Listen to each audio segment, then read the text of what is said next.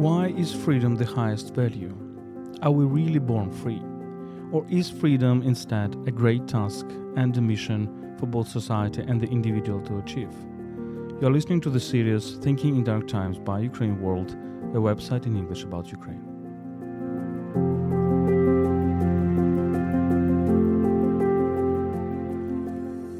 My name is Volodymyr Yermolenko. I'm a Ukrainian philosopher and chief editor of Ukraine World. My guest today is Timothy Snyder, a famous American historian, professor at Yale University. This episode is a recording of Timothy Snyder's conversation with the Ukrainian cultural and intellectual community organized by PEN Ukraine and Ukraine World on September 6, 2023. Snyder regularly travels to Ukraine. We had this conversation during his visit to Ukraine in early September. He traveled to the southern regions affected by this war and also stayed in Kyiv to finalize his new book about freedom. We dedicate this conversation to the memory of Ihor Kozlovsky, a prominent Ukrainian intellectual, religious scholar and activist who passed away on September 6.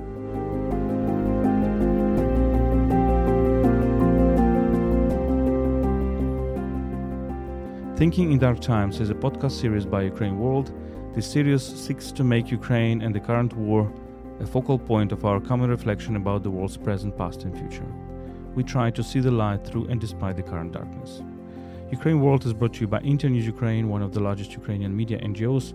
You can support our work at patreon.com/UkraineWorld. You can also support our volunteer trips to the frontline areas at PayPal, ukraine.resisting@gmail.com. You can find these links in the description of this episode.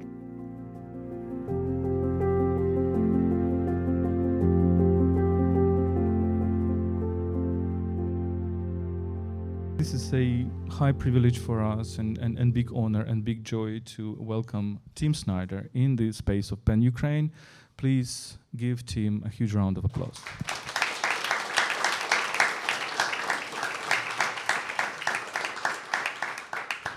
So I would like to start our conversation with the question of freedom, and I know you're writing your new book.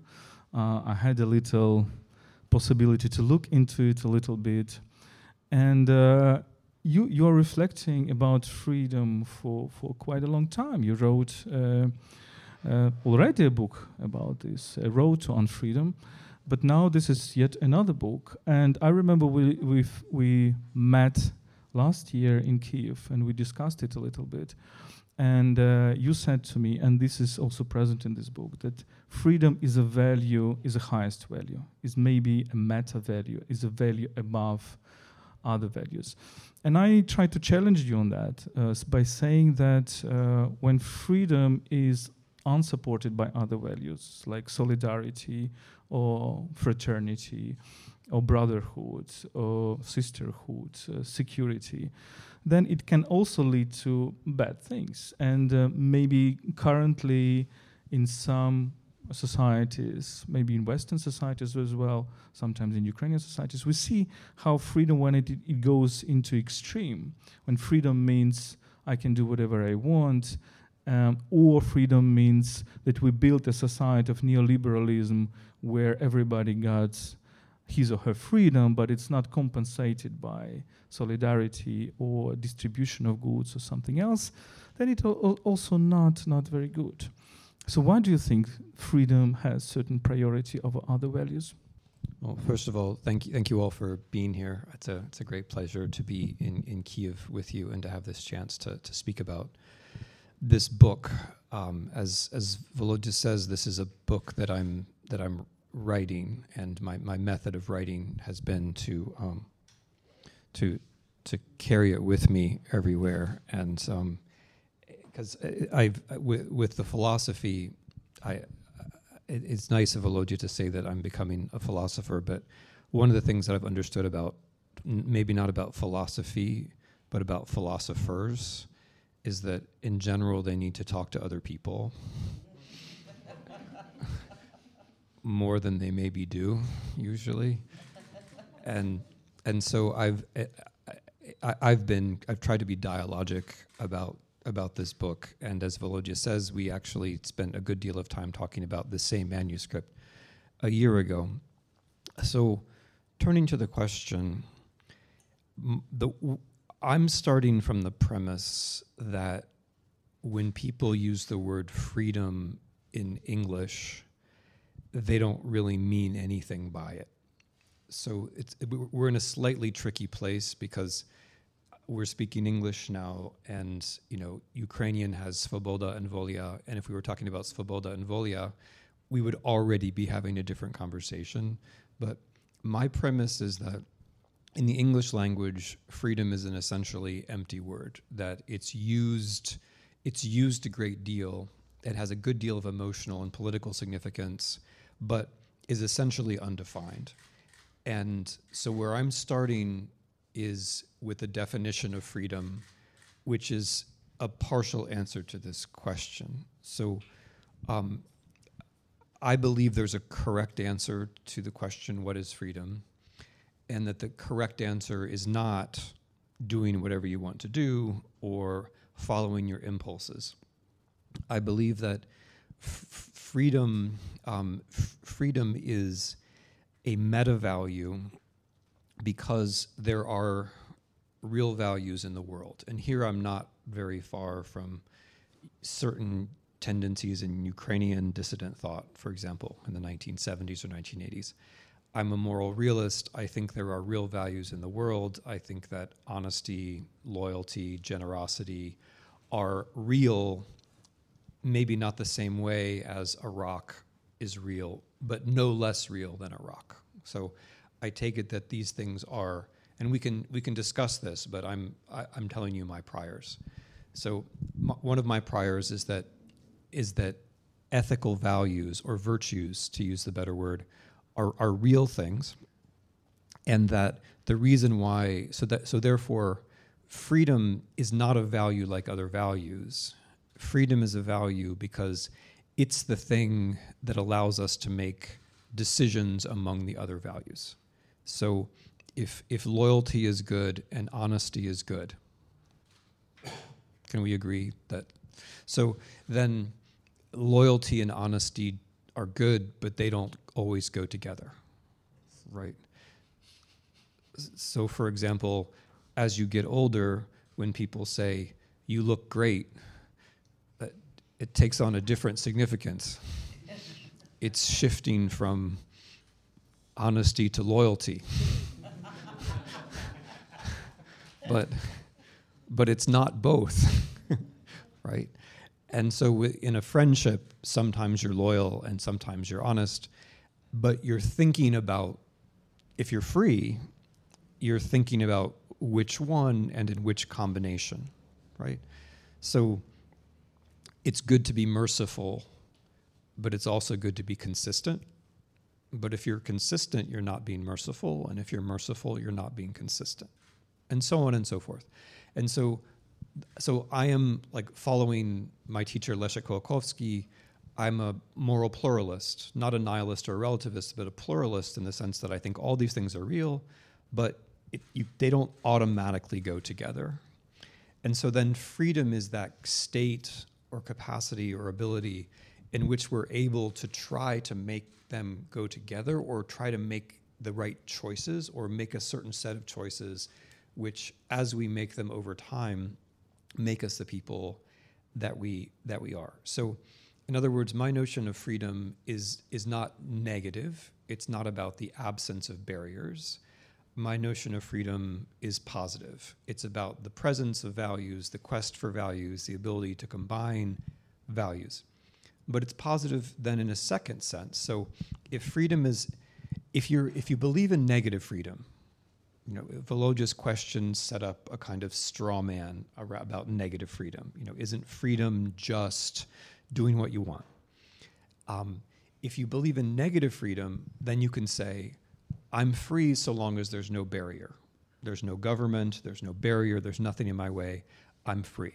And that's very simple and very elegant, but it's, I think, indefensible in a lot of ways, including politically, as you suggest. And one of the ways that negative freedom is both elegant and indefensible is that it allows you not to ask any questions about what it means to be human. If freedom is just the absence of barriers, and not the fulfillment of your potential, then you don't have to ask what a person is, right? But the moment that freedom is positive in terms of values, then it also becomes positive, I believe, in terms of institutions. Because if freedom, now I'm going to make a move. If freedom is about the ability to combine values, these are not things which we automatically are able to do. These are things that we learn to do. These are things that babies learn to do, small children learn to do, and they learn to do them better or worse in different kinds of circumstances. So, I mean, just to take the very radical example, if you just leave a baby alone, it's a horrible thought, right? But if you just leave a baby alone, if you follow the logic of negative freedom, you put no barriers in front of that baby. You just let that baby do it at once. That baby is not, it's not going to survive, but it's not going to become free in any meaningful sense. So if we start from that radical example and we take less radical examples, we can see that to become a kind of creature who can be free, we need help, right? We need structural help. We need the help of other people. And if that's true, that means that in order for us to become free, we need various kinds of structures, which I'll stop the answer now, but in the book, this is the body of the book is about these structures, which I call the forms of freedom. And these forms have names which are very similar to some of the values which Volodya just named. The forms of freedom in the book are sovereignty, unpredictability, mobility, factuality, and solidarity. So I'm agreeing in a way with I'm agreeing with the critique, but I treat it as a critique of the kind of freedom which I'm trying to treat as not really freedom at all. I think you're now going into this line of thought, which is, maybe I'm wrong, but correct me if I'm wrong, which goes back to Erich Fromm, which goes back to Isaiah Berlin, and with their actually juxtaposition between negative freedom and positive freedom. And remembering Erich Fromm, who is saying that it's not enough to be free from, it's very important to be freedom to something, freedom in order to do something, right? And I think this is a very critical, very important point for Ukraine, because Ukraine has a long tradition of kind of an anti-tyrannical culture, anti-tyrannical politics. I would define Ukrainian political culture as essentially anti-tyrannical and republican against the imperial political culture. But that poses for us a question, because sometimes it seems that we are very great at freedom from, but we are not very great at freedom to. But at the same time, if you're going, and this leads me to a question that Isaiah Berlin asked, that if you're going too much with this idea of freedom too, positive freedom, then you end up in thinking that, well, freedom is actually a necessity. Freedom is something that I really feel inside myself. And when I really feel this inside myself, I choose values that are, represent my essence, basically. And then you risking end up in a thought that freedom means necessity, right? And I remember our Soviet times when we learned this phrase and our parents learned this phrase, and it's like it's so much deep in the minds of people when they quote a distorted quote of Engels, which means freedom is necessity. Freedom is aware necessity. Свобода – це усвідомлена необхідність. And I think this is horrible, because if people start thinking in that way, that is also kind of it's an Orwellian thought, when you're actually saying that not you, but Engels and Lenin and others, they're saying that peace is war, good is evil, freedom is necessity, etc., etc. So why I'm saying that, I do think that this negative freedom is very important. So without this negative freedom, without this freedom from, we actually don't get freedom to. What do you think?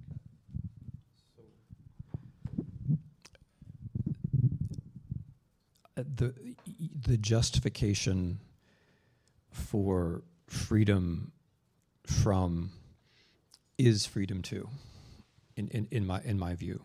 So these walls here are not bad, because these walls are holding up a roof and creating a structure which allows us to have a conversation. So these walls in this setting are enabling us to do something. You could even say these walls are liberating us to do something. If these walls weren't here, the ceiling would fall down, and it would be a very different discussion, which, given rocket attacks on Kyiv, is not an entirely theoretical point. But if the doors were locked and we were all trapped inside, we would suddenly think about the walls in a different way. So the walls themselves are not good or bad. The walls, it's the intention behind the wall and the situation. And the reason why I'm saying that is that the freedom, I'm trying to make the point that freedom from these walls isn't enough, right? Like, it's important for this conversation that door is open, and that anyone who really doesn't like our conversation can leave, right? Freedom. I will take it on my thing. So it's only about me. But freedom from us, right? So the freedom to leave this building is important, but that only matters because there's a person who has purposes, right? So there's a person who has purposes in this room, and the purposes led that person to come here, right? And if we lock them in, that would be bad, but only because they're a person with purposes, right? So the freedom, it doesn't, a wall, like on an earth without people, a prison wouldn't be a bad thing, right? On an earth without people, a dungeon wouldn't be a bad thing. It's the people that mean that we need to have freedom from. And so that, for me, what that means is that logically, freedom from is an element of freedom too. So one of the things which allows us to become who we are is the absence of torture and oppression and so on. But it's necessary but not sufficient. So to take a more serious example still, when one of my colleagues' book, A History of the Concentration Camps, he writes an anecdote of an American nurse who arrives, or maybe it may have been a British nurse at Bergen-Belsen, I forget, but there was a nurse arrives at a concentration camp, and it's been liberated, right? That's the word we use, liberated. The concentration camp has been liberated. And she arrives and she looks around at the people in the camp, and she writes in her diary, liberation is not the word, right? And why is liberation not the word? Because these people are still dying. They're physically dying in front of her. And of course, they're still traumatized. And as a nurse, she's looking at them in terms of their bodies and not just the abstract state. So the doors have been opened, like in principle, there are no more barriers. But she says, and I believe correctly, they're not free, right? They're not liberated. And this raises the question then of what it takes to make a former concentration camp inmate free. And I think that's a much larger question, and of course one that people in Ukraine are thinking about as well, right? If you, and this is why I like the Ukrainian word, which doesn't really exist in other languages, deoccupied, right? Deokupacja, deokupowane. Like, because if you say that, I was thinking about this a year ago when we talked. I think I had already written it in, or was about to, like in Yahidne, where they put all of the population of the village into the school basement and held them. When Yahidne when it was deoccupied, those people were allowed out of the cellar. They were no longer in the cellar, but they weren't free, right? So, like, if you say the word liberated, I understand people sometimes do, and I get it. But when I visited there and I looked at the school and I thought about the fact that those kids can't go to that school again, right? If your kids can't go to school, in some sense, they're not free, right? And so I agree that you have to have this thing called negative freedom, but only because positive freedom is the right account of freedom. if you see what I mean. Like we can't have the barriers and the oppression and the torture because we're people. And it's actually, I mean, Ukrainian examples have actually helped me think this through. At this level and at some other levels that maybe we'll talk about.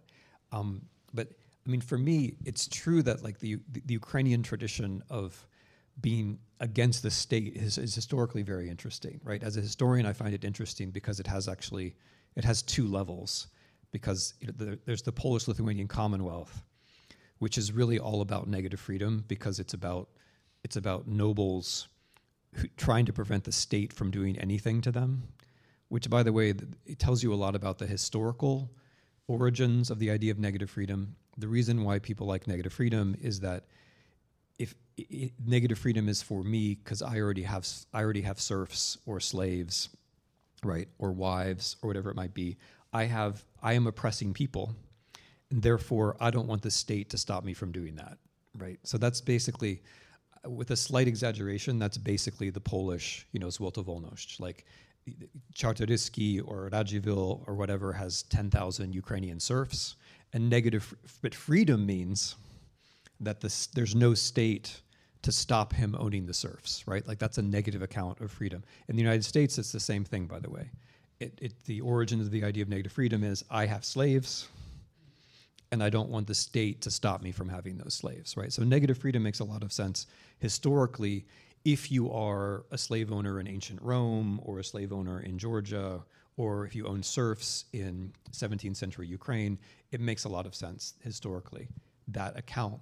But it has this inherent problem. Okay, well, where was I going with this? Now I've forgotten where I was going with this.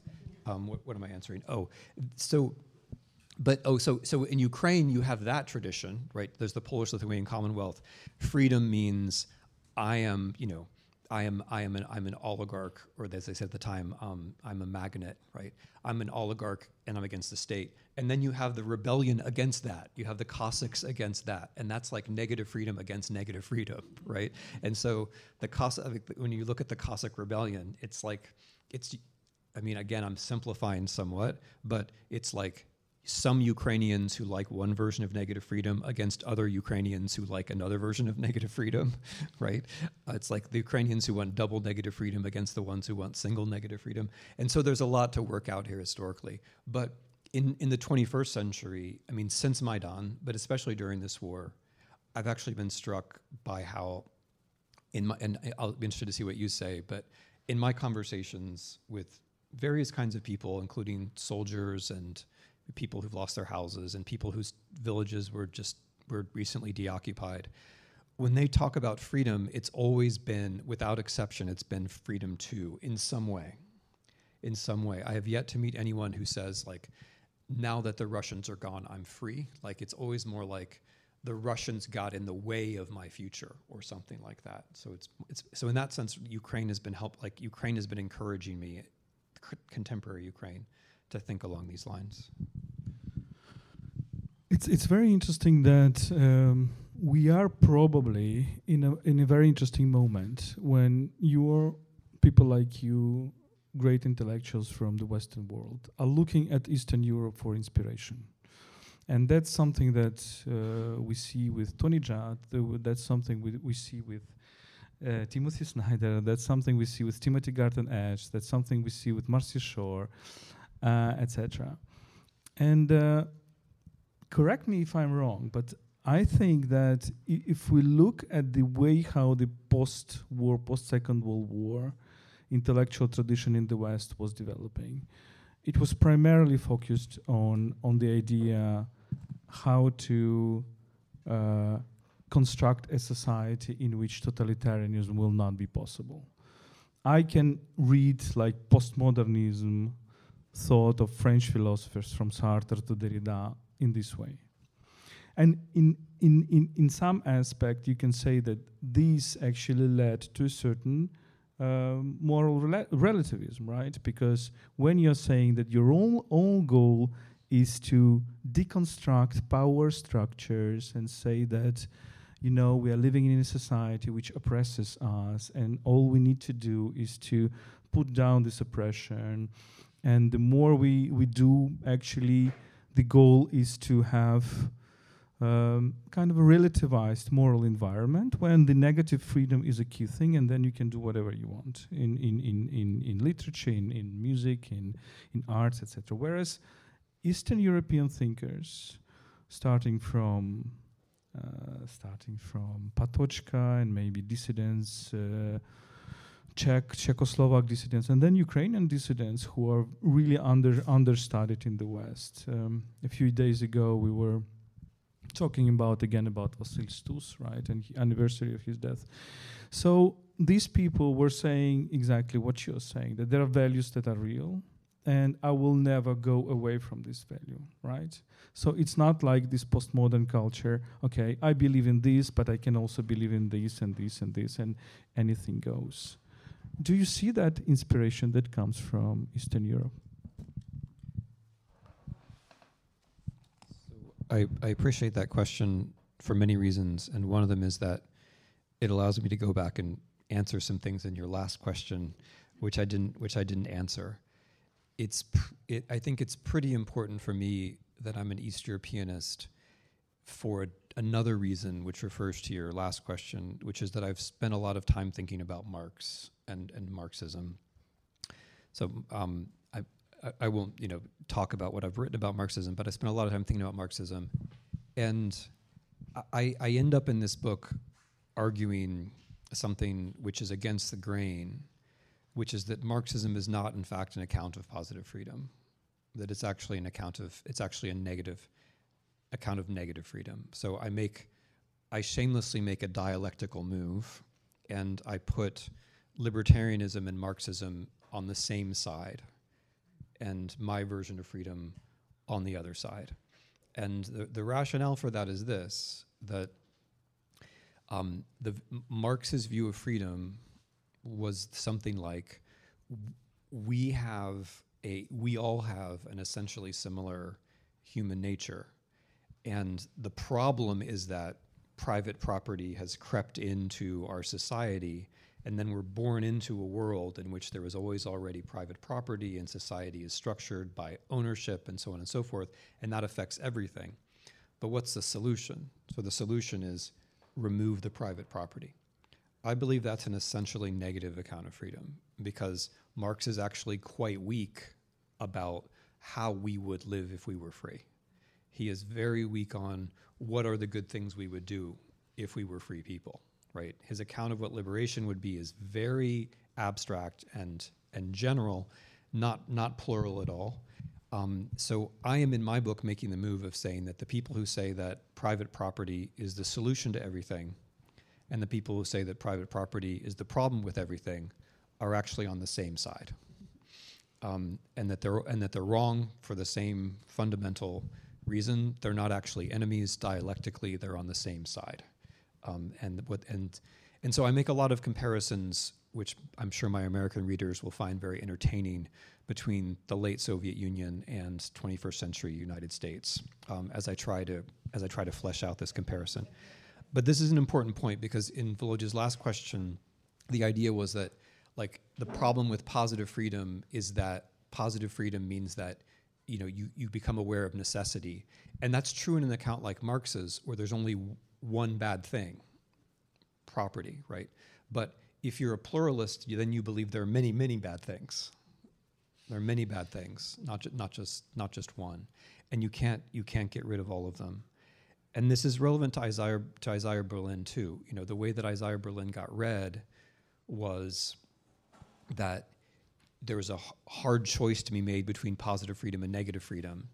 And we had to choose negative freedom because positive freedom in the Marxist version is going to lead to a situation where the state is going to make us all aspire to be the same. But my view is that Marxism is actually negative freedom. But in opposition to that reading of Berlin, my reading of Berlin is different, and it may be different.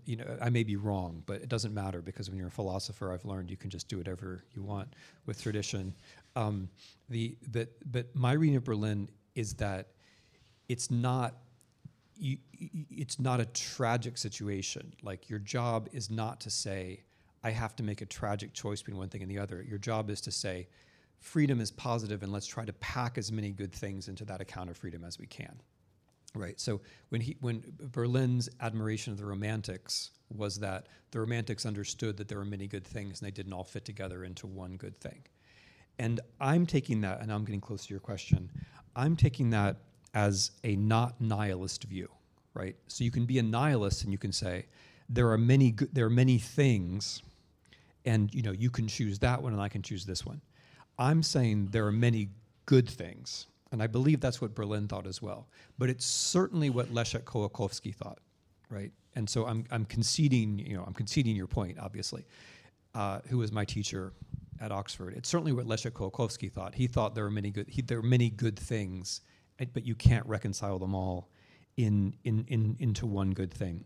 And Marcy Shore, my wife, has actually written about this with much greater subtlety than I could manage. But Volodya's premise that there's an East European tradition of this is exactly correct, and in the book I'm explicitly following it. So in the second chapter about unpredictability, I'm going with Havel and Patočka, and the idea that what's human is our capacity to unpredictably combine various kinds of values. But this is only interesting because the values really are values, right? They're virtues. They really are good. And the final point I wanted to make here, while I'm being dialectical, which I will be, is that I think a lot of the way that the postmodernism ends up being is actually a form of negative freedom, right? That if I say, where it ends up leading you is in a kind of like dark libertarian direction, where you say, like, I'm not really sure what's good, so I just want nothing to be in my way. Or you get into a position where you say, I'm uncomfortable in a general way with the world, and the problem is, for example, the patriarchy, right? And I am very sympathetic to many feminist critiques of where we are, but the moment you say the problem is the patriarchy, I think you're in a negative freedom terrain, because then you're imagining that all I have to do is remove one thing, for example, the patriarchy, and then we'll be free because the one bad thing has been taken away, and then the good things will come out. So I'm trying to avoid every single account which says you just have to remove the one thing, and I'm trying to start from the kind of humble, as you say, East European view that there are many good things. They're not all glamorous, right? They're small. They're not necessarily that interesting in and of themselves, but that's where you start. You start with the many good things. That's very interesting, and your idea of plurality of values, because as we discussed last year, it seems that we were kind of going parallel directions, because this is precisely my reading of ideologies. That I think that ideologies, major European ideologies, liberalism, socialism, nationalism, were born from actually the slogan of French Revolution, freedom, equality, and fraternity, and each of them, by absolutizing one of these values, went very radical. And here we can, therefore, I'm asking this first question, to which you already responded: what if freedom goes radical? But let me just ask the final question, and then I will turn the floor to our guests, because there are so many people and so many, I think, reflections and ideas. What you're describing in 21st century America, you're describing in this book, and you compare with the late Soviet Union, with Brezhnev era, and you call it totalitarianism. So it's totalitarianism which had faith in one value and then was disenchanted, disappointed about this value, right? And then it had no faith in any value at all. Do you think that Ukrainians struggle right now? And you travel to Ukraine, you travel to various places. Now you were in the south. Last year you were in the north. Do you think that it is precisely the Ukrainian struggle is a struggle against Russian nihilism? Because we see Russia as actually having denialism as its major ideology, the cult of destruction. But at the same time, it's also kind of a injection of something new and important to the Western world, in which you see this totalitarianism, cynicism, skepticism about everything reigning. I'm going to make a point with words here, but I think it works in Ukrainian too. I do a lot in the book with the idea of normalization. So normalization in the sense, the Czech word normalizace. So after the Warsaw Pact invasion of 1968, when the Czechoslovaks were basically repressing themselves, that period was known as normalization. And the normalization had this terrible deadening effect because it was no longer ideology. So taking your point about ideology, it's now a post-ideological moment. No one actually believes in Marxism anymore. The dissidents don't believe in it, but also the party doesn't believe in it. Nobody believes in it. And so what's normal then is this kind of everyday nihilism, right? So, and Havel writes a wonderful play about this. You know, Havel worked in a brewery, and he then wrote a one-act, no, maybe two-act, I forget, but he wrote a simple play called Audience, two-character play called Audience, in which there's a dissident and there's the brewmaster, and the dissident is working in the brewery, and the brewmaster is friends with the local secret policeman, and of course the brewmaster has to write reports on the dissident, but the brewmaster doesn't like to write. And so he brings the dissident in and they have some beers together, and the brewmaster says, you know, why don't you write the reports on yourself? Like, that will be easier for all of us because you're a writer, you're a good writer, you know what you're doing anyway, and I don't like to write. So wouldn't it just be more efficient if you wrote the reports about yourself? And of course it is more efficient, right? And in the play, not in reality, but in the play, the dissident does write the reports on himself. And then the key sentence from the play, which people remember, is everything is shit. So like once he does that, he's lost the thing that he still had, right? Which was his dignity, right? He lost another kind of normality. So a lot hangs on what you think is normal, right? So Volodya was nice enough to mention that I was just in the south. I was in a village in Khersonska Oblast where every single hut was destroyed, every single house was destroyed, and I happened to be talking to a Pani Maria, and Pani Maria was living in this little tiny metal thing, you know, donated by not the Swedes or maybe the UN, I'm not sure, but a little tiny metal hut. And you know, she wanted me to see what it looked like inside. And like inside, she had everything, you know, beautifully arranged. Like everything was geometrical, you know, the rugs and the bedspreads, and everything was in a square. It was all quadratic. It looked like Ukrainian futurism, which I didn't say to her. I mean, but like everything was in neat order. And like you know, so I walked out and she said, "Jak normalno," right? And so, and by there, when she says normalno, she means like everything's good, right? Like everything is good. Like everything is the way that it should be. Not just the way that it is, but the way that it should be, right? And it's like those two different senses of the word normal. That normal is just the way things are, or that normal is the way that things should be, right? Like a lot hangs on that distinction, right? And so I'm taking that normalization period, or that the late Soviet period, more broadly speaking, as an example of one value becoming no values, and what happens then, where you have this kind of, you know, sociological conformism, where people are alert to power and they're very good at reading signals and changing and adapting, but they're not no one is pretending that what they're adapting to is a norm in the sense of what really should be. It's just a way of being in the world. And so, yeah, I am very concerned that we are like that too, that the West can be like that too, that if our version of an ideology is that if you're just an entrepreneur, everything will be okay, right? Or if you just believe in freedom in the sense that you talked about at the beginning, like freedom in the negative sense, everything will be okay. If you believe something like that, your value commitment will very quickly become a zero value commitment.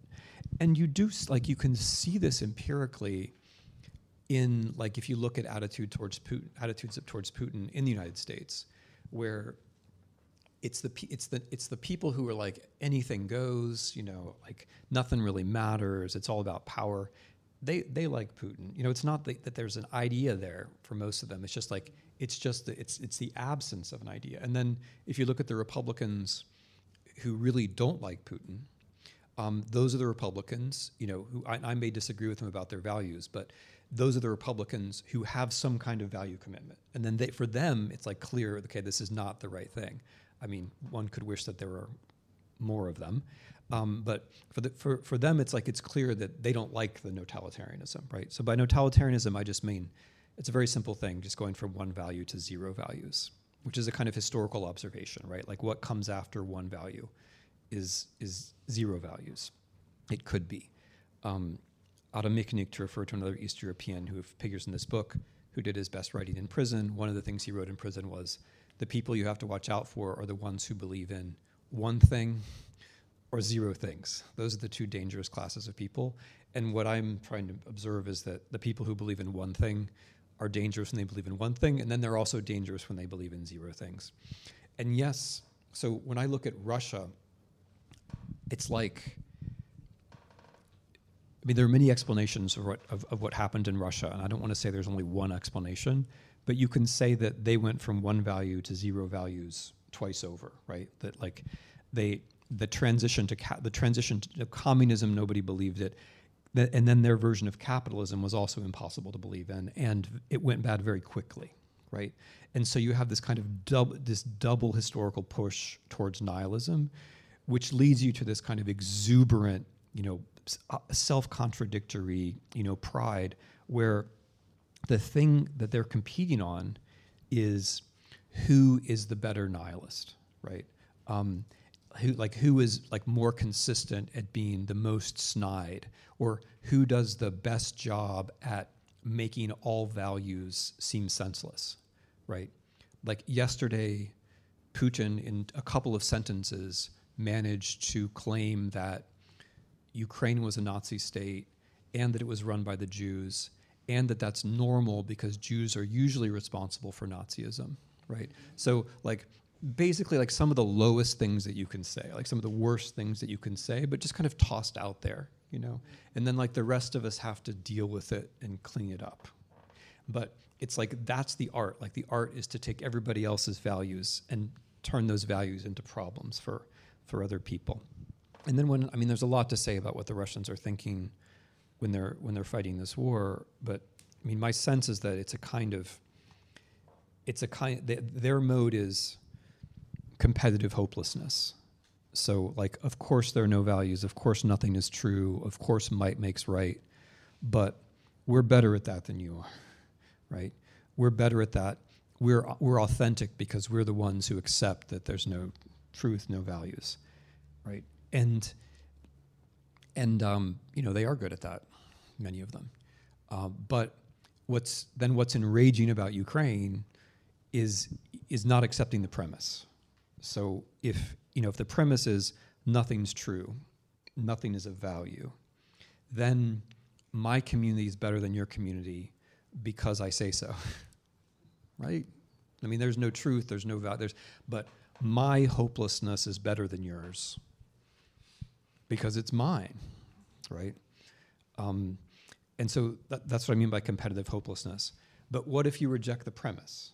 What if you say, well, actually, things aren't perfect, but this democracy thing we seem to have in Ukraine, it's not perfect, it's not great, but it's better than what and then, the civil society thing we have, it's kind of messy, but, it does its job. And actually we sort of believe that we're making things better, and that then becomes infuriating. And I mean, there are, of course, other things going on, but at a philosophical level, I think that's not an incorrect portrait of the Russian-Ukrainian confrontation. I think one of the reasons they're furious at you is that you don't accept the premise. You don't accept that it's about competitive hopelessness. And I think, and the thing they want to beat into you is that, like, you should be hopeless. Like, we're going to teach you to be hopeless. And that's what, when they say, like, you have to learn to love Russia, which seems so crazy, I think that's what they mean, is you have to learn to be hopeless and be one of us in the sense of being hopeless. Thank you for these strong words. So Ukrainian idea is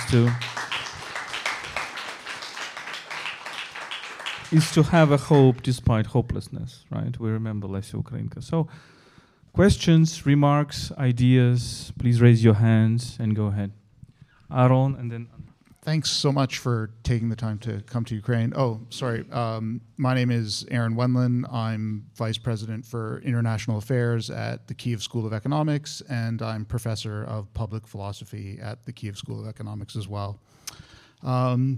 So as a philosopher, I'm going to try and have a little dialogue here with you, and maybe apply the criticism you applied to Marx to yourself. Of course, I appreciate that a talk is different than writing Das Kapital or these various books, but you had... I hope so, because he never finished Das Kapital. Yeah, of course, yes.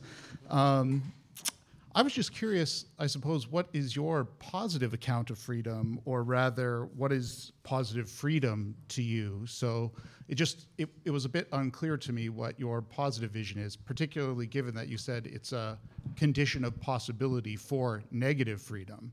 So positive freedom is sort of first or prior. It's a condition of possibility for negative freedom, so it comes first. What is that positive vision for you? And maybe you can just unpack that a little bit. And maybe just one quick comment. I was surprised that there was no reference to Joseph Raz and the morality of freedom, because he seems to share a lot of your commitments: moral pluralism, perfectionism, as something like liberal perfectionism is the idea he kind of works on in the morality of freedom. So this is just more a comment than a question, but I was surprised he didn't come up. Let's take several questions. Yeah. Timothy, thanks so much for your work, for your inspiration, and for your support. My first, I'm Andrei Kulakov from Internews Ukraine, and also developing this project Ukraine World. So my first question, very quick and very brief. You was talking about the reality of values, and you said that values are so real, like rock. Do you mean by rock the real rock, like Led Zeppelin and Deep Purple, right? But the real question is when we are talking about freedom, it's always, not always, but very often is related to the uncertainty, to existence of different and various options with the not right, but the necessity to select, to choose, and to develop your own judgment on this, on that, and on with the building of your own policies, scenarios, and so on. But how could we cultivate the freedom politically and globally in this situation when most people will vote rather for certainty, for security, for predictability? How political leaders should act and should win and should build their policies within this context? Not only in particular countries, but when we are talking about, it's not polite maybe, but there is a term, global south, for example, who will vote for security. For some people in Ukraine also who will vote for security, and in the United States and so on. Thanks so much. Well, Alexei Panich, Ukraine, and the translator of Timothy Snyder. I guess you know the guy. I would like to get back once more to Russia, not because I want to, because I have to. I believe, in a sense, the question of Russia is more important than the question of Ukraine, because it is more or less clear what we want Ukraine to be after the war. We know the goals, we know the challenges, we know the threats. The big question is, what would Russia face after the war? It seemed to me, maybe I am wrong, but I got an impression from some of your interviews and articles that you believe in democratic, liberal Russia in its current internationally recognized borders. It could be liberalized and democratized, meaning Chechnya still inside, Tatarstan, Bashkortostan still inside.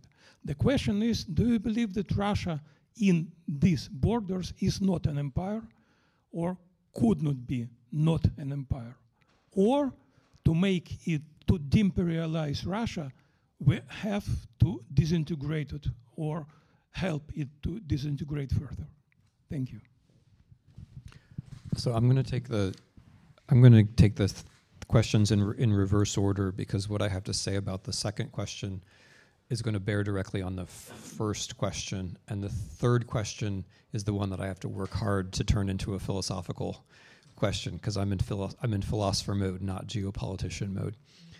So the empire and colonialism figure very heavily in this book, and not just Russian empire and Russian colonialism, also European and American, because I'm concerned here with trying to elucidate an idea of freedom which is not, in fact, exploitative. So I think it's fair to say that pretty much all of the ideas of freedom which have seemed commonsensical have been in some way, in fact, exploitative.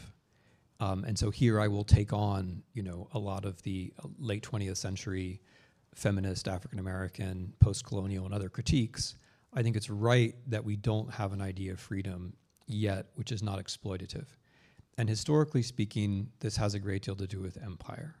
So in this work, the Russian war in Ukraine figures as a colonial war in the kind of sense that Frantz Fanon thought of colonial wars, namely that it has to do with not seeing other people as being fully human, not seeing their bodies as being human the way that your body is human. And by the way, it's interesting. It's hard to stress this enough in a philosophical conversation, which is part of the problem. This book is very much about bodies. It's very much about the development of bodies, and this goes to I'm skipping ahead now a bit to the second question, but when you ask me about voting and political leaders and so on, I take the point, but I'm concerned here primarily about how we would ideally create free people to start out with, which is why the first chapter is about child development. So I'm not starting child development, early childhood education. It starts with birth. The first event in this book is birth, because we have this problem that when we start thinking about freedom, we start thinking about, I'm going to make fun a little bit now, but we start thinking about an adult, and that adult is usually male, and that adult male usually has property, and it's the 19th century, and it's the British Empire, and you've got all that going for you, but you never ask two questions. You never ask how you got to the British Empire and what that did to other people, but you also never ask how you got to adulthood and how you became the kind of person who could stand there alone and be free. Because I believe that you can stand there alone and be free, but that it takes a huge amount of work to get there. So this is all kind of, so I'm just starting at a different place. I'm starting with how you would create a free person, and I'm trying to apply 20th and 21st century scientific knowledge about things which may seem to be unrelated, like, for example, childhood development. There's a lot of this book is based on what we now know about early childhood development and what children need, because these, it does bear directly on your question despite appearances, because freedom and security should work together. If you can create secure conditions for people when they're very young, it's easier for them to take risks and evaluate risks, right? But if people don't get certain things when they're young, they're much more likely to think of freedom as something you trade for security, which I think logically, by the way, is wrong. I think that's one of the traps. I think freedom and security are actually, they go together 99 times out of 100. It's a very rare situation when they don't go together. And I think the idea that you have to trade freedom for security is basically a con. Generally, freedom and security go together. They generally go together. But that claim is going to make more sense if we start thinking about freedom from the point of view of a body developing and learning and becoming over the course of a life. Anyway, so in an empire or an expanding empire or a colonial empire, again, staying very conceptual about this, I don't see the other people as being fully human, right? And since I don't see them as being fully human, it's very easy for me to fall into a trap where I, the Russian soldier, or I, the Russian citizen, am not really being treated as fully human either. And so to answer your question very briefly, I'm not going to get into like what I think is going to happen to, Ingushetia, or to the Buryats. That's because I just think that's a different seminar. But what I do think is that Russia really has to lose. If all you care about is the people inside the Russian Federation, and we forget about everything else, Ukrainians, the rule of law, stopping a war in China, these are all very important things. But even if we don't care about those things, and all we care about is citizens of the Russian Federation, what we would wish for them is decisive defeat. And the reason why that's true, now this is all in Road to Unfreedom, which Volodya kindly mentioned, but the way that European colonial empires do become something better is by losing wars, right? And that's true of all of them, or almost all. And the nice thing about it is that they forget it after it happens. So, the British, like if you look at the whole European Union story, the European Union story is about how, unlike how many European Union citizens have I got here? I've got some Italians. Yeah. I mean, the whole European Union story is, unlike the Americans, we know that war is bad, and therefore we traded coal and steel, and therefore, this, that, the other thing, which is complete nonsense, right? European empires kept fighting imperial wars until they lost them. And then, illustrious in Ethiopia, also in Stalingrad, tens of thousands of Italians died at Stalingrad, as everybody forgets. But the Germans lost theirs over Ukraine. The Dutch lost theirs in Indonesia right after the Second World War. The French in Southeast Asia and Algeria. And then once they lose their imperial war, then they make, as they, famously de Gaulle, then you make the choice for Europe, right? And then once you make the choice for Europe, you forget about all the imperial wars. They never happened. We've always been nice Europeans, and unlike the Americans, we don't fight wars. I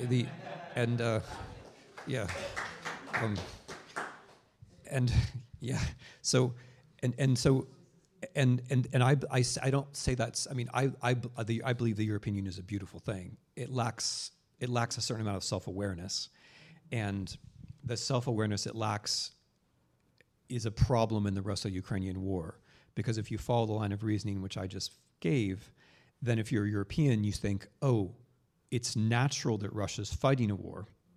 It's not surprising. We all did this too, until quite recently, and it would be good if they lost.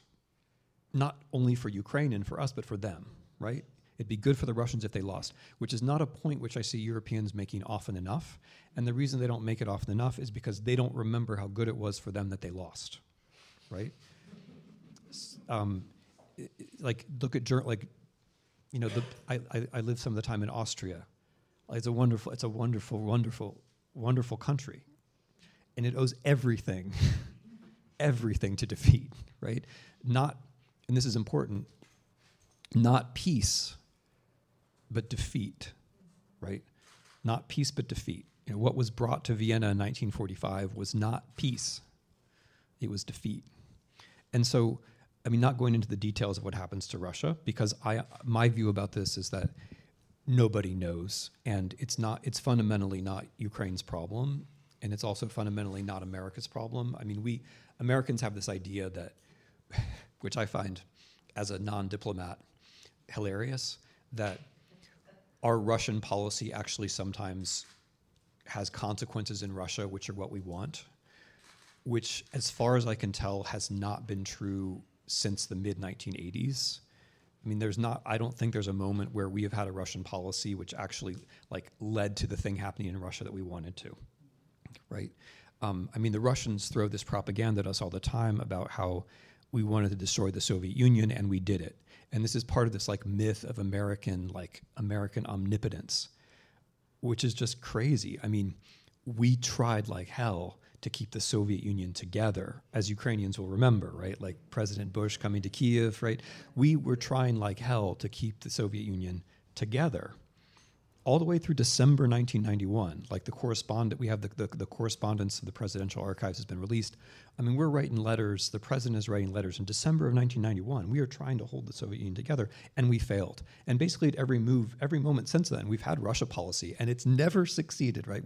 And so the idea that we can now decide, okay, we're going to help Ukraine win the war, but we're also going to make sure Russia doesn't fall apart. We can't do that, right? We just don't have that kind of power, and nobody does, right? Nobody does. So anyway, my view is that Russia started this terrible war, and it's going to have consequences in Russia, and the Russians will, in their Russian way, they will figure it out. They will figure it out, and then they will forget they lost the war in Ukraine. That's the one thing I'm sure of. They'll lose, and then they'll forget that they lost. Which, if you're a European, you know that you're good at that, right? I mean, we're also good. I don't want to talk the Americans down, but anyway. So going on to the second. Sorry. So that was my answer to Russia. I mean, but I would also say I would question the premise a little bit, because I think it's actually very important that Ukrainians think about what kind of Ukraine should come after the war. And that's another thing which the Second World War teaches, that the people who were in the resistance, the non-communist resistance at least, all across Europe, none of them said, just no Ukrainian, as far as I know, says, we're fighting for February of 22. Everything was great in February of 22, right? Nobody's fighting to get back to February of 22. Just like in the Second World War, nobody was fighting for September 1939. There were no banners which said like before the war. Everyone understood there were big problems before the war, and so the war has to be a chance where you think about how things would be better. Okay, on the second question and about on rock and roll. Okay, so. All right. So at the end of the Second World War, and this is going to be my answer to the first question too, so I hope it works. At the end of the Second World War, the Soviets win, but there's no legal settlement. After the invasion of Czechoslovakia in 1968, one of Brezhnev's preoccupations, and this goes with the general scheme of normalization, was that he wanted legal affirmation of the post-war settlement. He wanted the Americans, the Europeans, to accept the 1945 settlement. And as a result of that desire, we had something called the Helsinki Final Act in 1975, in which we, the Americans, Canadians, the Europeans, Soviet Union, we agreed to start some arms control negotiations. We agreed on some other things. And then there were 2 or 3 paragraphs about human rights, which were sort of trivial, it's just a few sentences, and all they do is they say the signatories affirm some agreements which they already assigned, right? Okay, so Brezhnev wants a predictable world, right? This is what he wants. He wants geopolitically for us to accept that the Balts are part of the Soviet Union, the Polish borders are legitimate, all this stuff, and we accept it. We say, okay, the borders are there. In exchange, we just want you to talk about arms control, and by the way, a few sentences about human rights. So Brezhnev wants the whole world to be predictable, right? But what do people do with those 2 or 3 paragraphs about human rights? So people in Ukraine and in Russia and in the Balts and in Slovakia, Czechoslovakia, Poland. They take these 3 paragraphs about human rights and they say, oh, well, these are now part of the law in the land, and we're going to treat them as though they're normal in the sense of like what's really good and true. Like we're going to pretend that the state actually believes in its own laws, and we're going to pretend that human rights are real. And that becomes the basis for, or one basis anyway, for the Ukrainian Helsinki Group, for Charter 77, for the committee, the Workers' Defense Committee in Poland, Komitet Obrony Robotników. It becomes a basis for Russian human rights activity, which is going on already. And the idea of freedom that these people have is precisely about unpredictability, right? Like their version of freedom is, like Maranovich, I want to live a normal Ukrainian life, where normal means the thing I feel like doing right now, because I'm I want to sing in Ukrainian. I just want to have like my ordinary life as a human. Havel talks about affirming your values, but it's like Pani Maria, like normalno. It's just like the little things in your life that you actually believe in. That's freedom, right? But it's all unpredictable and human. And so this desire for predictability leads to unpredictability. But Havel. So Havel goes into public life during a trial in 1977. The only reason Havel ever becomes president and becomes famous is that he decides to stick up for a rock and roll band called the Plastic People of the Universe. Okay, so the Plastic People of the Universe was a Czech rock and roll band. They started out as a cover band for the Velvet Underground in 1968, and like all rock and roll bands in normalized Czechoslovakia, they were surveilled on the logic that rock and roll was unpredictable and it brought in values, which was true. So they were prosecuted, and Havel went to their trial, and he decided, okay, I'm going to stand up for these people, because he understood that their music was bringing authentic values into the world. He didn't particularly like rock and roll himself, but he thought rock and roll music, unpredictable, human, authentic, true. I'll stand up for it. So he stands up for it, signs Charter 77, gets imprisoned, becomes the Václav Havel who then figures as an East European thinker in my book, essentially. But what had to happen for all that to happen? Okay. So the Plastic People of the Universe are called the Plastic People of the Universe. Okay, зараз трохи шкода, що я по-українську це не можу робити, but because this is a little complicated. Okay, the Plastic People of the Universe are called the Plastic People because of a song by Frank Zappa, which is called The Plastic People. And the song The Plastic People, which has very interesting lyrics about freedom, the last line of it is, go home, check yourself. You think we're talking about somebody else. But it's about like plastic is like, plastic is conformity, right? But like you have to be your own person. So this Czech band named itself after the song The Plastic People. But the song The Plastic People only exists because of another song called Louie Louie, which I don't know if you've heard, but like every American has heard it. Every American is the one that goes, dun dun dun dun dun dun dun dun dun dun dun dun dun dun dun dun dun dun. Sing. Okay, yeah, right. That would be cool. So that song was made popular by an American rock and roll band called the Kingsmen, but it only existed because it was written by an African American called Richard Berry, who wrote it on a roll of toilet paper in a club in Los Angeles, which is an example of like how rock and roll came to be. Like it's about black music meeting white people, basically.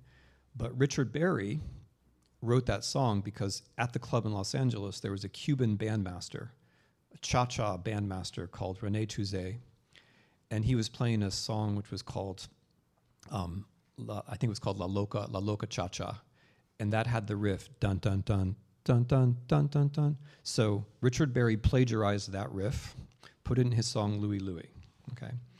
But René Touzé, the Cuban bandmaster, was only in America because there was a hurricane in Cuba, okay?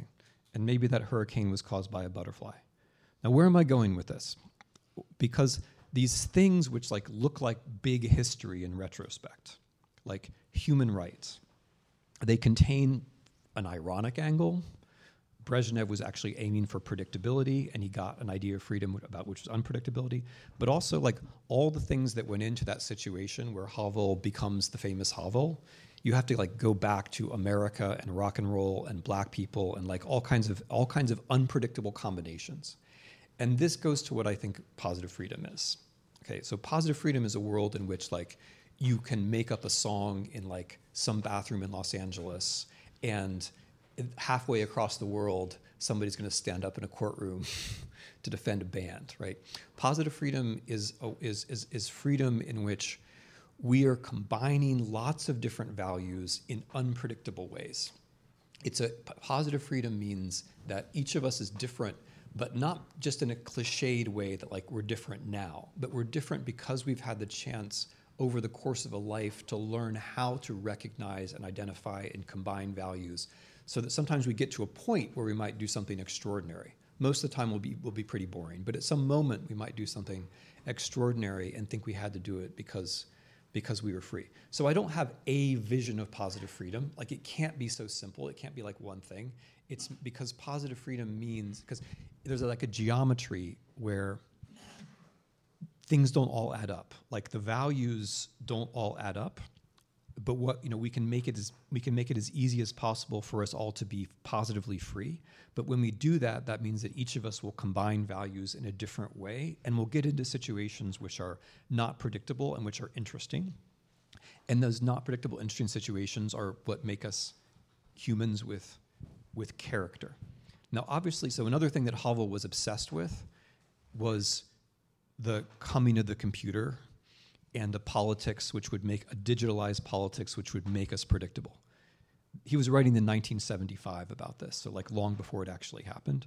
But this has now happened, and one of the things that I'm working with is the digitalization of everything, and the fact that we are in fact living, in a big machine, the internet, which is aimed at making us predictable. So, as my colleague Daniel Markovits at Yale, who's a great thinker, pointed out when I was working on this project a few years ago, traditionally the central category of freedom has been rationality. And I'm trying to replace rationality with unpredictability. I'm putting unpredictability where rationality used to be. Next time we will invite Tim Snyder to make a lecture about rock and roll. And by the way, in this space we combine music, poetry, and philosophy all the time. So, next questions, remarks? Good evening. My name is Laren Pavlyuk. I'm a writer, and also now I'm an officer of Ukrainian army. And my question is, I feel like we have like sort of discussion with some people in Western society whether this war is so-called war of Putin, or whether all the Russians are responsible for what's going on. And I feel like most Ukrainians think that Russians are responsible, those who actively support this war, and even those who passively support it, and especially those who take part in the war. But ironically, everybody knows that Putin is a dictator, and dictatorship means that people have no freedom in that country.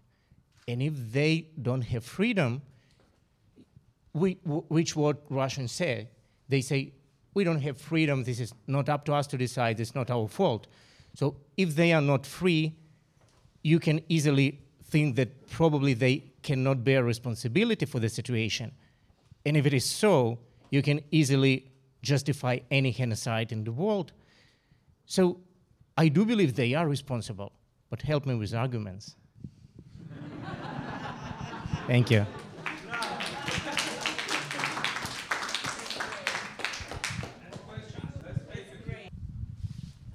Alia Chandra, Editor-in-Chief, Euromaidan Press. Thank you for everything that you do for Ukraine.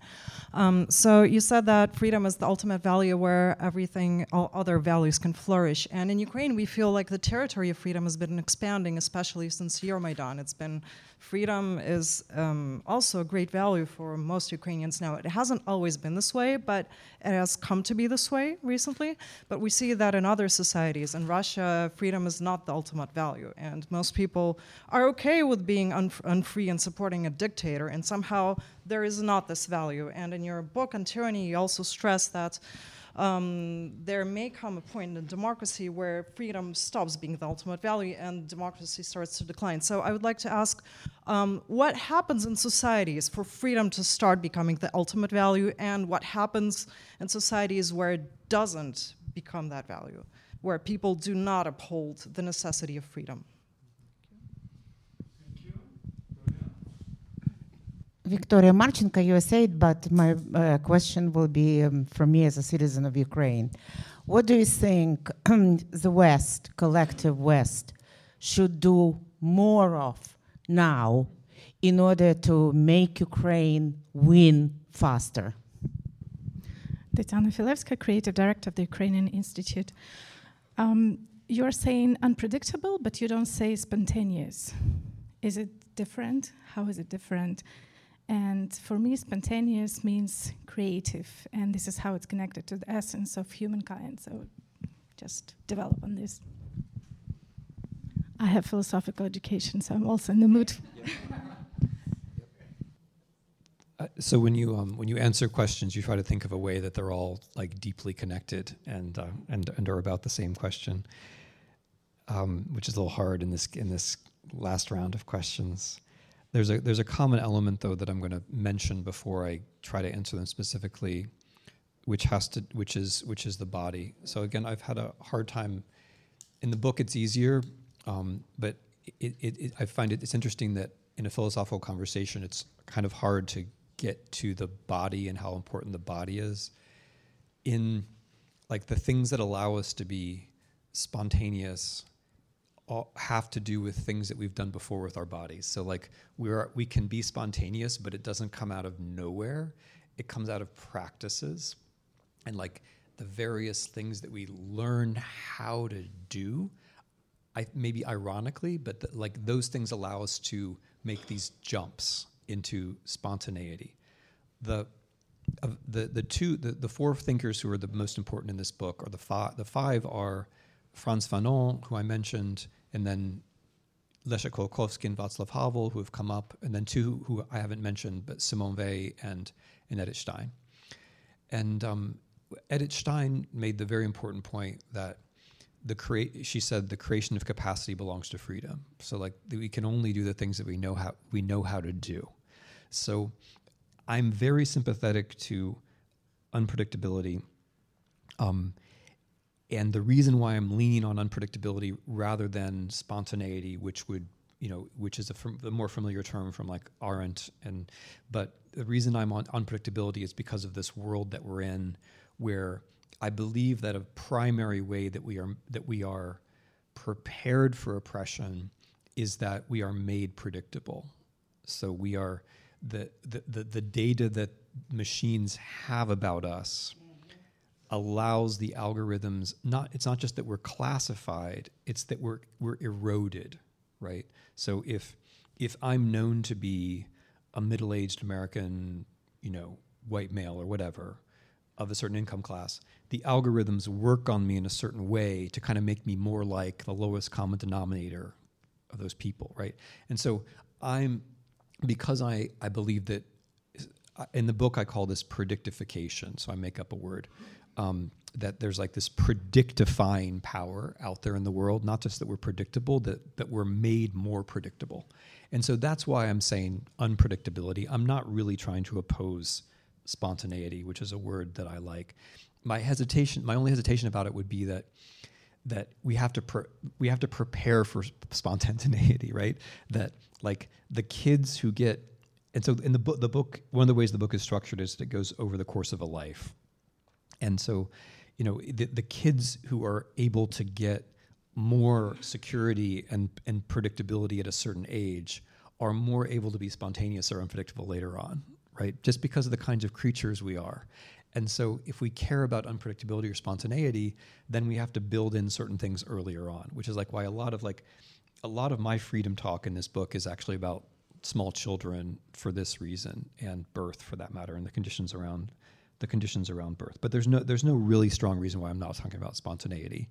And philosophers often say, like, they say what you say, and I agree. But this bears a little bit on what's happening in the war, and what it means to live and die, right? Because if we're talking about these, like if we're going to be serious about these subjects, I think we have to. If it works, if the argument works, it also has to work on the battlefield, or else it's not true, right? If it's not true during a war, it's also not true in peacetime. We can't just do philosophy that works in peacetime, right? Because then it's not philosophy. We can't do philosophy that only works when you're already an adult and you have property. Like, it has to work from birth onwards, right? Or else it's not really. That's kind of like, I may fail in a very grandiose way here, but my premise is that it has to work for all of life. And so this isn't quite answering your question, but it bears on a little bit.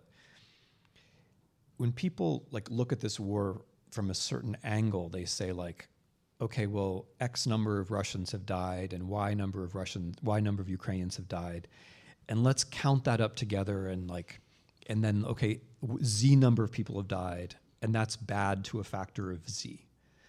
And of course, it is bad that people have died, but there's also the question of what people were doing and why, right up to the moment that they die, because we are all going to die, and so what angle, what trajectory were they on?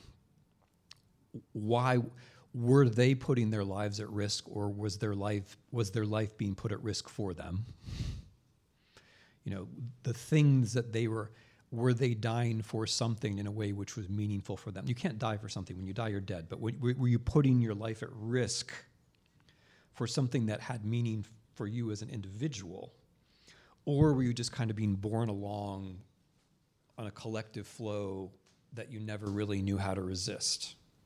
And I'm not saying that all Russians are one way and all Ukrainians are another way in this, but I'm saying I think this makes a great deal of difference, which isn't always seen. So it's not like I'm not happy if Russians are killed because they could not find it in themselves to be somewhere else than they were. But I do think it matters.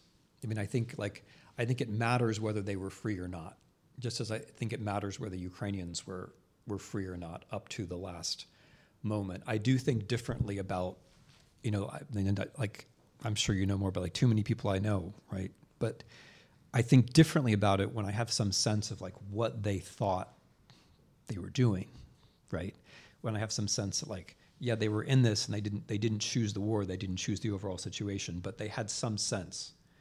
And I think differently about it when it's a situation of irresponsibility, where, or total irresponsibility, where the premise is we can't do anything about it.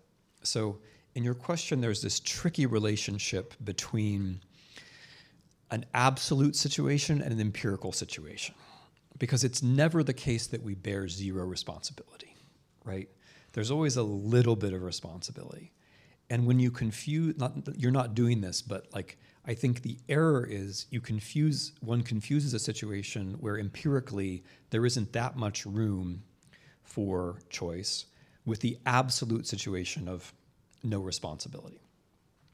And so the thinkers that I'm relying on here, all of whom had some experience with prison and bad things, they tended to take the view, and Patočka is a good example of this, that you should always be exercising the muscle of taking more responsibility than it seems reasonable to take. That's the way you should be pushing yourself. That's the kind of, that's the exercise. Those are the muscles that you're building up. Because when you do that, then you might see a chance to do something that you wouldn't otherwise have seen. And so if you say it's a dictatorship and nobody's free, then you're not exercising those muscles, right? You're just saying, okay, well, this is just the way life is. And then you're kind of giving up. So my view is that, one has to say that Russians have some responsibility, because the moment we say that any human could have no responsibility, we're kind of giving up the whole show, right? And it's true that some countries are freer than other countries, right?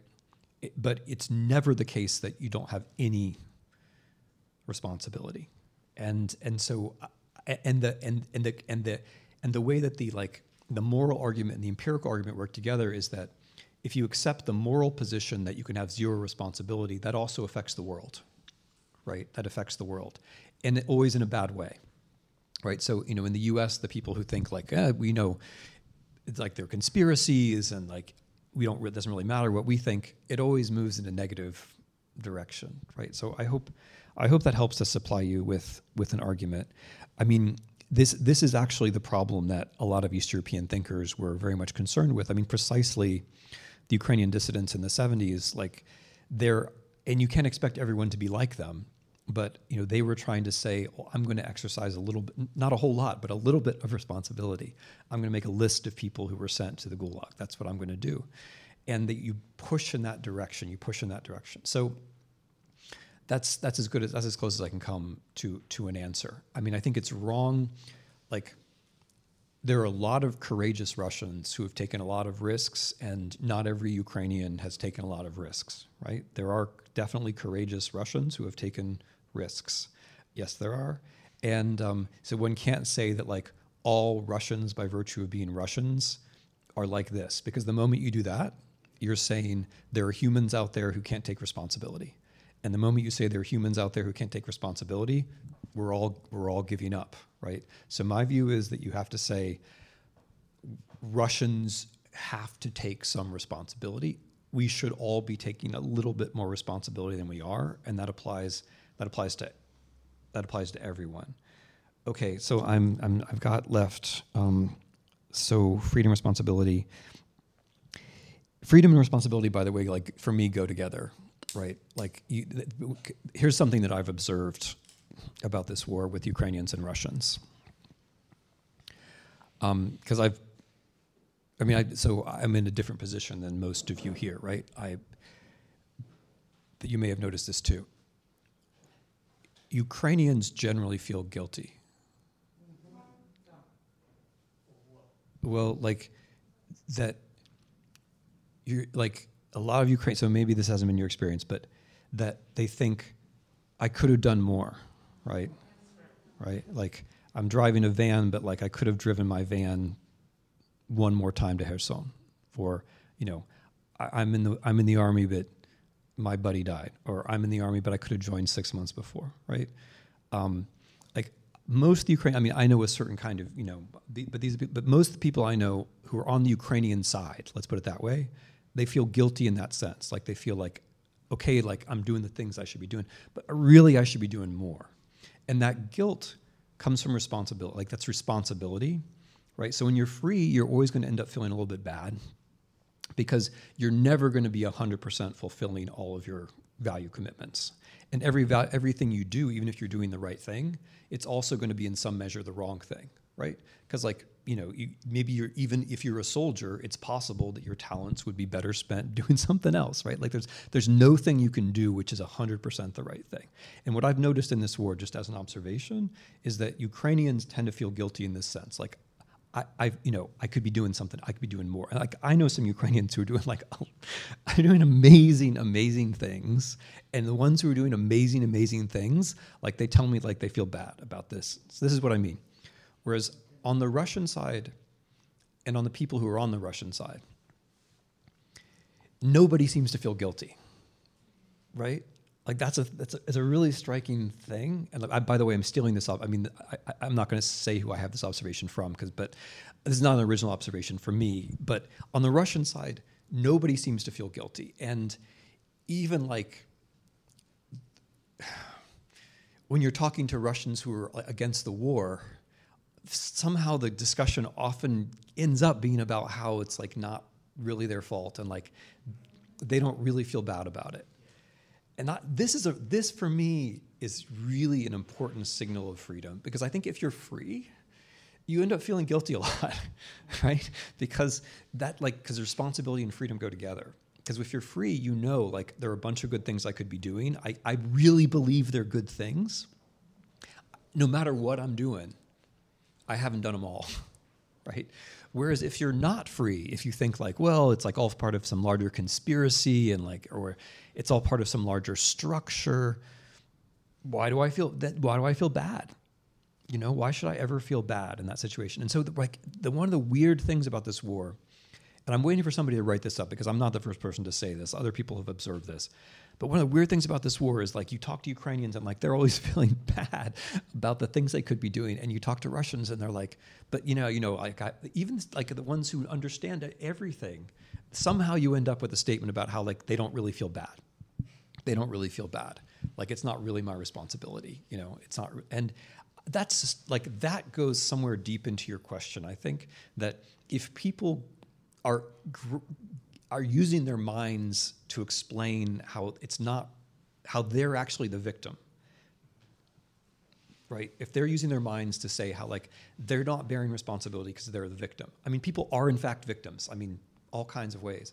But if the way you're using your mind is to say, I don't bear responsibility because I'm the victim, you can get really good at that, right? There are, like, some incredibly smart people, not just Russians, but I mean, I have to admit, lately in my life, the people who do this, who make me crazy, have been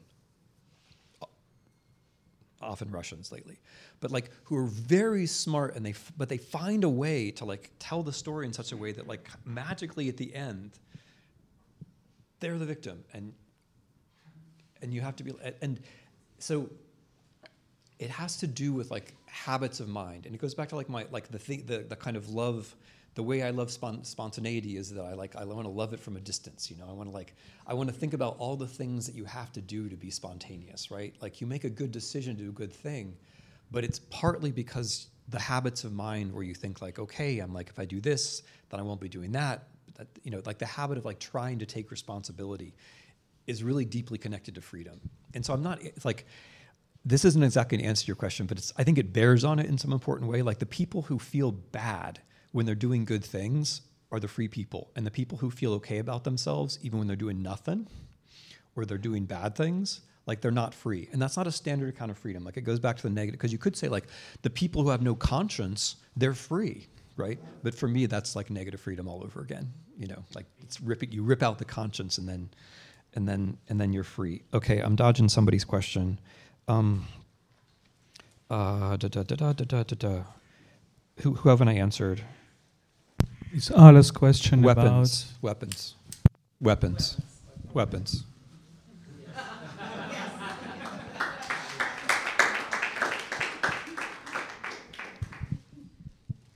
And Ala? This is Ala's question, I think, about... Oh, sorry. Yeah. So it's been fun to be a philosopher, because it goes, oh, and this is about Raz. So I have to confess, I haven't read Joseph Raz in like 25 years. And I read a little bit of Joseph Raz because my friend and colleague Daniel Markovitz's dissertation was partly about Joseph Raz. And so when I was reading his dissertation, I went and read some of his references to Raz. I am not like, my philosophical education is sort of spotty and all over the place, you know, and like the tradition that I'm working in here, as you figured out, is a kind of sinuous East European one, and I'm mostly resisting the Anglo-Saxons, or like riffing off of them. But there's certainly parts of the Anglo-Saxon tradition that I could be paying more attention to. And I remember really admiring Raz, so I'm going to go back and I remember thinking he was sort of the best of the people I was reading. So I'm going to. He seems to share your premises. So in that case, I got to go back, because then like all the reviews are going to be like, Snyder didn't cite Joseph Raz, and like obviously, so. I'll thank you. I'm going to make sure to have a look. But one of the nice things about being a philosopher, like when you're not really a philosopher, is that you can say like, I believe some things are right and wrong, right? So like, I'm actually trying to give a correct account of freedom, and so I can say that I think that the reason people end up being unfree is because they're working off bad ideas. So, I mean, I believe that the discussion that Volodya and I are having is not just a principle discussion, it's also a politically causal discussion. That I really do believe that a lot of the reasons we're not free is that we are working with the wrong ideas. And you can have then, and I would agree with it as a historian, you could have then a discussion about like what historical structures lead people to the wrong ideas, or you can even have a genealogical discussion about where the ideas come from. But I think the wrong ideas have causal force. So with like the book is about America mainly, and I think it has causal force that Americans think that freedom is negative. I think the fact that we think that freedom is negative makes it basically impossible for us to be free. Because if you believe that freedom is negative, then you will ignore or defy or oppose a lot of the structures that you actually need to become a free society. Now, was that your question, or is there something about it that I've missed? Ukrainians suddenly started wanting to be free over the course of 10 years. So why did that happen? Yeah, okay, right. I think that's an empirical question, but I think there's then I'll try to be more of a historian then. I didn't answer the question about the rocks because I had my cool riff about rock and roll, which was kind of meant, to show how values are both real but also communicable in an unpredictable way. So, I think that stories like this have the historical story that I would tell would have to do with successful resistance against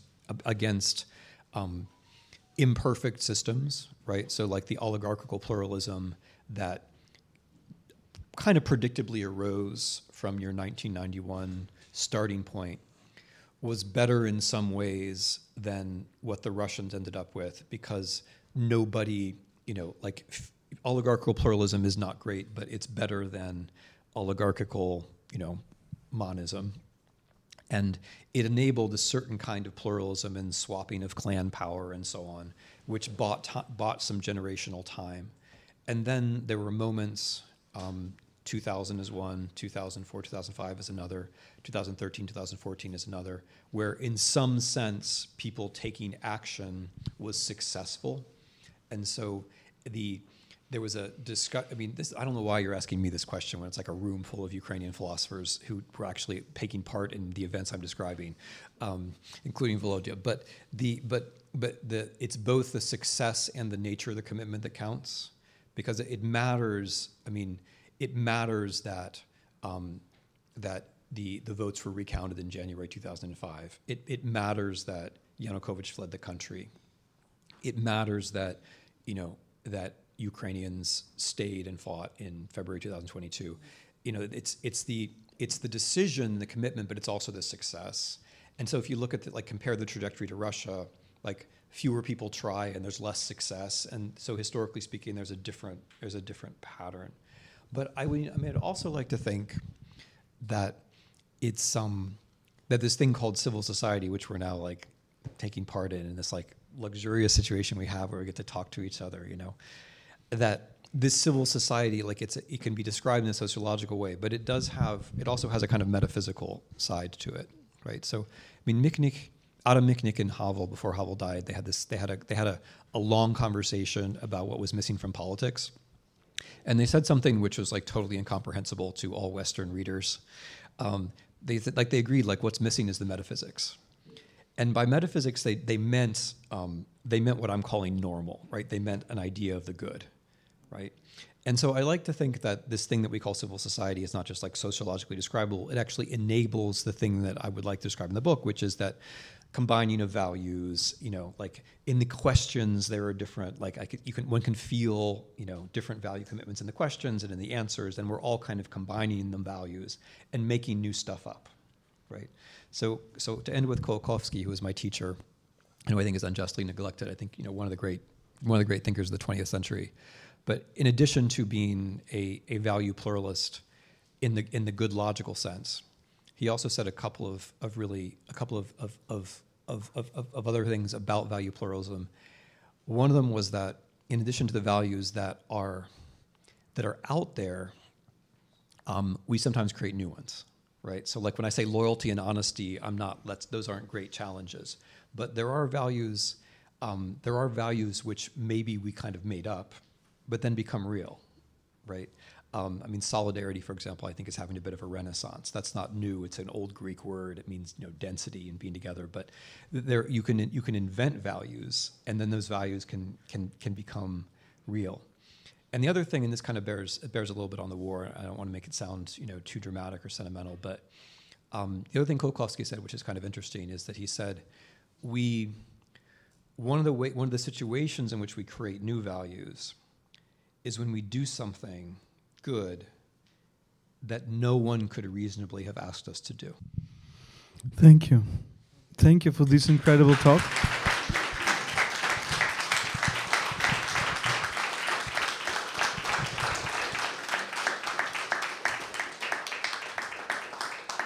And I think it would not be exaggeration to say that Ukraine owes you so much. And that thank you for all you're doing for Ukraine. I really join Ara's words here. So please thank Tim for this as well.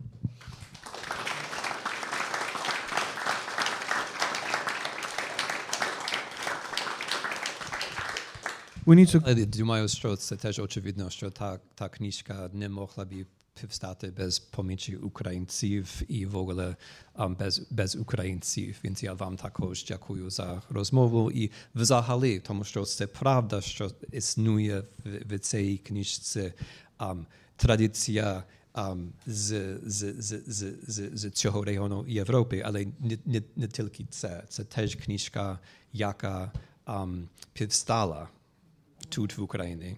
І я хочу дописати цю книжку зараз в Києві до кінця тижня. Więc я вам також дякую.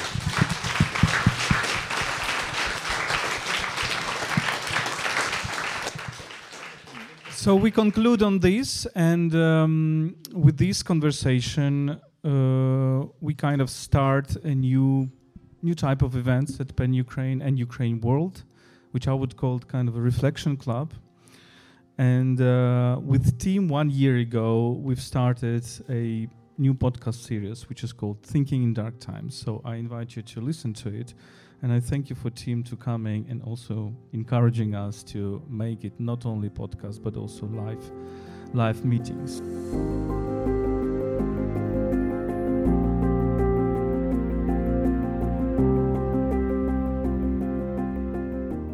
This was a podcast explaining Ukraine and its series Thinking in Dark Times by Ukraine World, a website in English about Ukraine. This series seeks to make Ukraine and the current Russian war against Ukraine a focal point of our common reflection about the world's present, past and future. We try to see the light through and despite the current darkness. Ukraine World is brought to you by Internews Ukraine, one of the largest Ukrainian media NGOs. You can support our work at patreon.com/UkraineWorld. You can support our volunteer trips to the frontline areas at PayPal, ukraine.resisting@gmail.com. You can find these links in the description of this episode. Stay with us and stand with Ukraine.